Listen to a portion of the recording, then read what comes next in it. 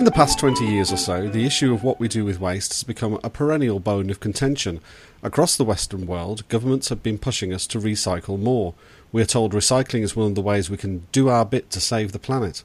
Recycling rates rose for a while but have since stagnated in many places. The dream of a zero-waste society where consumption is reduced and everything we do is reused or recycled seems a long way off. Yet there are still efforts to get there. The European Union, for example, last year agreed to spend €6 billion on efforts to produce a circular economy, where resources are constantly reused and few, if any, virgin resources need to be extracted. Is all this effort justified? One of the earliest critics of recycling was New York Times writer John Tierney. In 1996, he wrote a long article for the New York Times magazine arguing that the recycling process as we carried it out was wasteful, costly and ineffectual. Defenders of recycling hit back, arguing that recycling efforts were in their infancy, and once the systems for recycling and markets for recycling materials were in place, the problems would be solved. However, last autumn he returned to the topic, arguing that sending rubbish to landfill remains the cheapest and most efficient method of disposal for most materials, and that recycling only survives thanks to government intervention and subsidies. So is recycling just a waste of time? I'm delighted to be joined by John Tierney, who is author with Roy Baumeister of Willpower, Rediscovering the Greatest Human Strength, and he's joining me via Skype from New York. Hello, John. Hi, Rob. Thanks for inviting me. So I was thinking about this. I mean, even people that I know who don't really like the whole business of separating their waste and would still find your argument quite odd. They would say, well, I'm throwing all this stuff in the bin, regardless of whether I enjoy separating it or not. Aren't there valuable resources here? And if we don't have to make them from scratch, doesn't that save some greenhouse gas emissions? Surely recycling makes some sense. Well, recycling makes sense for some materials at some times in some places. Generally, it makes sense to recycle aluminum because it saves a lot of energy when you recycle it rather than making new aluminum for cans of Coke. It generally makes sense to recycle paper and cardboard, especially commercial cardboard in a store where they've got all these boxes and it's just as easy for them to send it to a recycling plant as to a landfill. But once you get beyond paper and cardboard and metals, the environmental benefits, they diminish very quickly and they sometimes vanish because it's very difficult and time consuming, not only for people at home, but for recycling plants to sort, all this stuff out. It takes a lot of work to do that because you end up with a lot of stuff, that just isn't worth very much. The worst of all is glass. It may feel virtuous to throw a glass bottle into a recycling bin, but what happens is by the time it gets to the recycling plant, it's probably broken. So they're dealing with all these shards of glass that they have to separate that are difficult to deal with because they're also dangerous to anyone who's handling it, and it gunks up the machinery, the glass, and then what they're left with by the time they get all those shards of glass together is something that is worthless. They have to pay someone to take that off their hands because there's no shortage of sand to make new glass. People are not clamoring for recycled glass because there's a shortage of sand. So basically, that's the case where you're basically just hurting the recycling effort by doing it. And for most other things, even for plastic bottles, I calculated that if you rinse a plastic bottle with warm water, you may actually be adding greenhouse gases to the atmosphere, by the time it's recycled because of the coal that was burned for that electricity. But even if you don't rinse it, that to offset the greenhouse emissions of one round-trip airplane flight from New York to London, you have to recycle 40,000 plastic bottles, and that's if you're flying coach. If you're flying if you're taking a bigger seat in the front of the plane, it's probably more like 100,000 bottles. So when you think about those numbers, it feels good to put that plastic bottle in the recycling bin, but it's not really making much difference to the planet. It's interesting you say something there about the effort that goes into the further sorting of this waste when it gets to the recycling plant, because one of the things that recycling advocates say is, this is a great source of new jobs if it costs a bit more money. Well, on the other hand, you're getting all these jobs as well, so that's got to be good news, hasn't it? Not really. What they're saying is that this is an inefficient process that requires more work to produce the same product. People have said that if you really want to create a lot of jobs, we should all just go dump our garbage in the middle of the street, and there'd be millions of jobs of people cleaning it up. Doesn't mean that it's helping the economy in any way. The reason that we can afford to to live the way we do, to worry about the kind of problems that we worry about, is that we don't all spend our time doing things ourselves. We don't have millions of people growing food all the time. We have one farmer that grows food for a lot of people, so it's not really efficient. Just creating jobs is really a drawback. I mean, basically, and plus, I always wonder when I hear that argument. Do you really think that sorting garbage is a great job to be creating? Wouldn't you rather save that money and use it to hire a school teacher? For instance, in New York City, where I live, the city has probably spent $2 billion in the last 20 years on recycling. That if it had just sent the trash to a landfill, it would have saved $2 billion. Could have, think of what that money could have done in terms of hiring teachers, building schools, spending on taking care of parks. Instead, we spend all that money for the privilege of spending our spare time recycling and, spare time sorting garbage, and then, sending it off somewhere to be sorted again and turned into something. So I'm skeptical of that argument.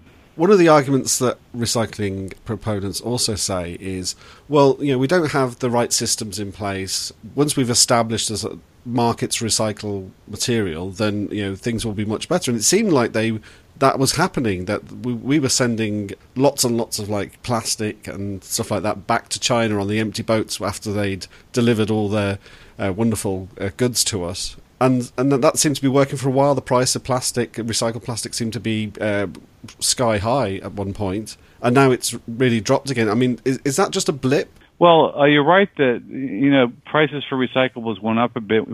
Especially paper. China was buying all this scrap paper from the United States, and kind of using it as their forest. But then they lost their appetite for, because this stuff is not getting a lot of this waste stuff. It's not really great material to work with, and China got pickier about it.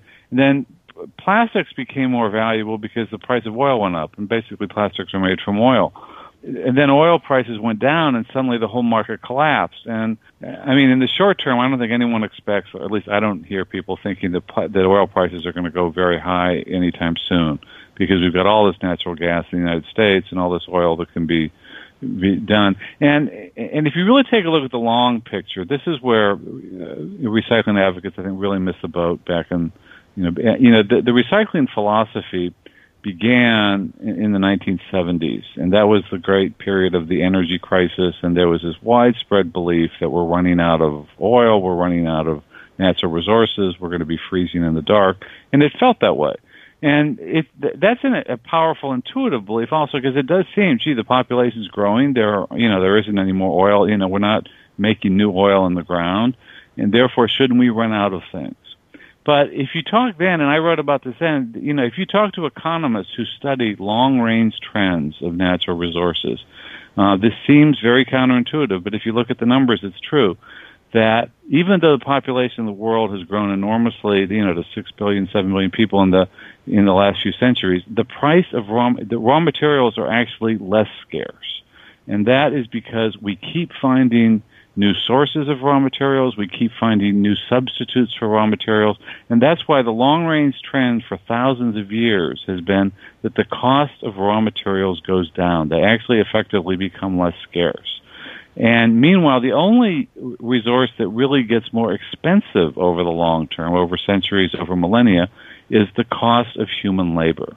You have to, it costs more and more money to hire someone to do a job for you, but the materials that they work with are worth less and less. That's why we can afford to buy so much more stuff than our ancestors could. Back then, having more than one or two shirts was a luxury. People couldn't afford to have electric lights on. They couldn't afford to have a candle burning all night. Now we can afford to have electric lights on as long as we want. So these things all get cheaper, and that's where recycling is on the wrong side of two trends. That it's using labor, which is increasingly expensive, to create materials that are increasingly less expensive, less valuable. So in that sense, I don't see much hope for it. There's some hope for recycling if you can get rid of the labor, and if you can automate the process as much as you can, then it becomes a little more economical to do it. But the problem with that, and recyclers are trying to do it, they've gotten better at it. There's lots of new machinery for sorting stuff automatically. But here is where greens are hurting their own cause, because the whole idea of zero waste means you have to recycle everything in the trash. And the more stuff you mix in there, the more stuff you put in there, the more difficult it becomes to sort. You need to get more humans in there to sort this stuff. It becomes very difficult, as I mentioned, trying to get shards of glass out, all these different kinds of plastics, all these, these different kinds of new containers. One example, for instance, that it used to be relatively simple to sort all these soup cans that we had, and the metal was somewhat valuable. The cans are pretty easy to sort. Well, manufacturers figured out, and this is great for the environment, they figured out how to put a lot of these things into these super thin, super lightweight plastic pouches. Now, these things are good for the environment. They require a lot less material. They require less energy. They're much cheaper to transport, which, and it takes less energy to transport them. And they take up very little room in a landfill. They're so thin. They're really difficult to recycle. They're just like one tiny sheet of this thin plastic that is difficult to sort, and it's pretty worthless when you have sorted it. So it's really, for that stuff, the most efficient ways to get rid of these things are either to bury them in a landfill. It depends where you live. It depends how expensive landfill space is. In the United States, we have plenty of it. We have plenty of land. We have plenty of landfills. But even if you're in a very densely populated place like Europe, there are modern incinerators, and you can use it to create clean energy. That's typically more expensive in a lot of places than landfilling, but it's, if landfills really bother you, you can do that, and you just put it in the incinerator, you burn it, you get clean energy, and you don't have to worry about it. Well, a few weeks ago, I had to do some research on Britain's energy mix, and because there was some new report saying, we're producing, I think it was 13 or 14% of energy from renewable sources. Interestingly, 0.75% of our total energy supply, or 9% of this renewable energy, was actually landfill gas. And people don't seem to realise that when we bury stuff in the ground now, we stick a pipe down the middle of it and we collect the methane that comes off and we burn it, and this counts as renewable energy. So it's interesting that the fact that landfills got smarter seems to have passed a lot of people by. Exactly. People still have the image of landfills as these, old holes in the ground that you dump stuff in and it leaks into the groundwater, and it's a great menace to the people around. The modern landfills tend to be way off in the country, certainly in the United States. They're way off by themselves, where they're surrounded by a lot of greenery, so that they don't bother the neighbors. They have double linings in them.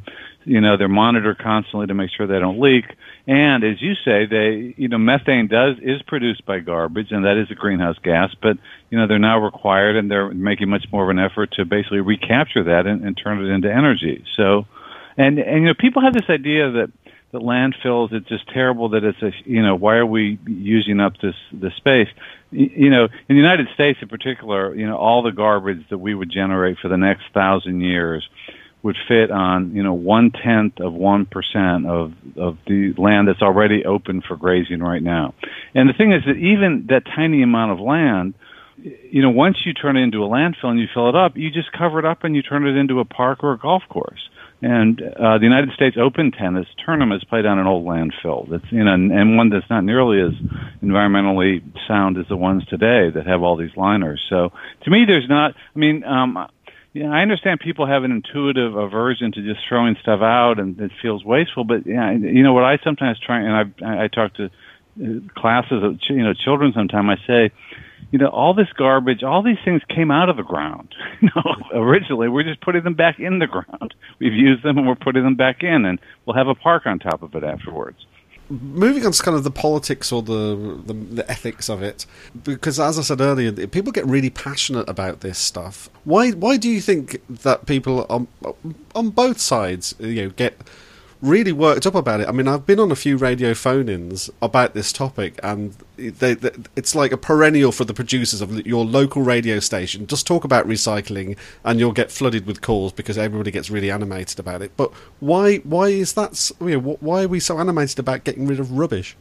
It's bizarre to me. I've always said, that it's strange that the richest society in history becomes obsessed with personally handling its own waste. I mean, it used to be recycling was something that really poor people did because, people crawling through trash heaps looking for things they can, and people would, use old tin cans to, to make the walls of their huts and things. But the reason I think is that recycling, it's really, it's a religious ritual, that it's a rite of atonement, that people feel guilty about all the things we use. It feels wasteful that we use these things, and recycling it is a way to. It's a form of penance. It's kind of like an indulgence. As long as I'm recycling it, then I'm not doing it so much. One English professor had a nice essay about this, where he said that most of us like to think of ourselves. We're not, grubby materialists. We have higher things. We're spiritual. We care about more important things, and we don't really care about stuff. We like to tell ourselves that. But then we look at, at our garbage bins and we see that there's all this stuff in it. Garbage is the lipstick on the collar of our love affair with stuff. And so you think that by recycling it, somehow you're expiating that guilt, that I'm not really using this, I'm just doing that. So, and I think, this gets into, that religions, once they establish what are considered virtuous activities, they may be, there may not be any economic rationale for them. Why you eat kosher, why Catholics didn't eat, meat on Fridays. But once you establish these rituals, then that's the sign of a virtuous person. And so it's very important to demonstrate that. And people genuinely feel that, if I don't do that, I'm a sinner. And my feeling has always been when I talk to passionate, Greens about recycling, it's fine with me. If you want to recycle, that's great. You should do it. It's your religion. You're free to do it. I just don't like forcing everyone else to do it. I don't particularly enjoy sorting garbage. I don't want to, have, devote space in my kitchen for 5 different kinds of bins of things to put it in. If someone else does, great, but just don't make me do it. What's the alternative? We started talking about landfill and incinerators, but do you have any sympathy with the aims of the sort of broader circular economy, the idea that we should have this cradle-to-cradle design, and that, the real problem is that we don't think about getting rid of stuff when we're designing it in the first place, and that if we really thought the whole system through, that we could massively reduce waste. Do you think that's something that's worth devoting a lot of effort to? No, I think that is the worst kind of central planning. As Hayek, the libertarian economist, said, the fatal conceit of intellectuals is the idea that we can sit in the middle here and figure out the best way. The idea I can figure out the best way to design a product, and there's a committee in some capital city is going to figure that out. The best way to deal with the environmental problems of recycling, which are basically greenhouse gases, the emissions, and it's not really that a significant part of the greenhouse thing, but the best way to deal with that, I think, is to put the equivalent of a carbon tax on garbage. Instead of it's the same argument for a carbon tax in general. Instead of someone sitting around and saying every household can only use X amount of this, and people can only use this kind of car, or this kind of oven, or this kind of that, you put a tax on carbon. So basically, the people have an incentive not to waste it, but there isn't some central committee sitting there deciding how each person is going to do it. And an economist I quoted in my New York Times article from Bucknell, Thomas Kinnaman, said he calculates that, and he did what I think is the most extensive study of the environmental impacts of waste management, the social costs. He calculated in so many different factors, and he calculates that if you would put a $15 per ton tax on trash, it's essentially a carbon tax. That if you would put that on that, and you could use that tax to plant trees or do something to offset greenhouse emissions, or you could for parks, whatever you want to do with it. But basically, that would basically cover the environmental costs and impacts of that trash. And then once you impose that $15 tax on it, then you should look around and say, well, once I put that tax on it, what is the most efficient way to get rid of this? And there are going to be some materials, as I've said, like aluminum and paper and cardboard, where it's going to make economic sense to send that to a recycling plant. In general, though, I think most things, it's usually cheaper to send them to a landfill, or if you live in a really densely populated area, to put them into an incinerator. I think that's what most people would find. And he calculates that if we put that $15 a ton tax on garbage, there'd be a lot less recycling than there is today. In the UK, I think we have a landfill tax, so the local authorities get tax for every ton that they send to a landfill. And I think the last time I looked, it was about the equivalent of $75 a ton. Oh, really? Yeah. So it sounds as if you've already expiated your sins. So. Clearly, yes. And then you get this all sorts of weird and wonderful things. So you get these schemes where they give you vouchers for how much you've recycled, and they say this is saving local authorities money only because it's that they're paying so much out in tax to put it into landfill that it makes sense for them to use half of that money to get people to recycle a bit more to obviate this tax. And obviously $70 a ton is an enormous tax. So yeah, that's a lot to pay. Yeah. And I mean, and the thing with these taxes and things is that there are some people that really, the studies show that there are some people that will willingly pay money to recycle. They would rather recycle it personally. They'd rather sort their own trash and put it in recycling bins than just have someone take away a bin of trash because it makes them feel good. So they're the kind of people that, they like doing it. Let's encourage them to do it and give them some kind of reward for it. But for other people who don't care that much, then let them. I mean, what I find creepy is we're talking about doing it in New York and San Francisco's doing this zero waste where, the mayor declares no one's going to throw anything out anymore. And it's never going to happen, for one thing. You just simply can't eliminate waste. It becomes prohibitively expensive, and you start playing all kinds of games the way you classify things. But it's just, you basically then end up, and I think they have this in Seattle now. I think there are garbage police that are going around, and there's actually a lawsuit going on. People are saying our rights of privacy are being invaded because you're going through our garbage. To make sure that we're following the recycling laws. I just don't think it's not a big problem that the government needs to start invading your garbage to make sure that you're throwing things out the way they want you to.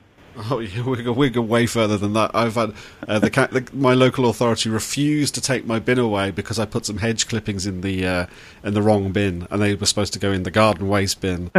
So yeah, and yeah, you used to be in prison for that, really.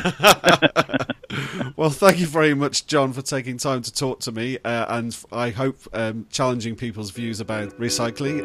Okay, thanks very much, Rob. I enjoyed talking to you. Cheers, John.